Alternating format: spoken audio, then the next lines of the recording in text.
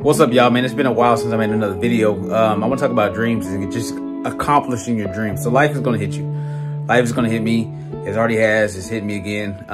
But at the same time, you got to overcome it. Life is going to happen regardless of whether you like it or not. You just have to keep going, keep pushing. Because at the end of the day, all you're doing is creating your better self and your better version of yourself. Because when you start growing as a person, when you fight through those moments, when you fight through those controversies, when you fight through those unexpected things that happen in your life, you have to keep pushing through them. So that also, like I said, creates yourself, the best version of yourself to obtain the next level of your life.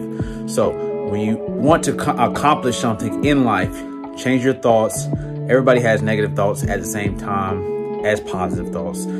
If someone says they don't have negative thought here and there, they're lying. So when you have your thoughts, try to trigger them to the positive, because when you change your thoughts, you change your life. So change your thoughts and let God change your life. So I want to leave that message for you today. Hope you have a powerful day. Hope you have a great day, and God bless. Peace out.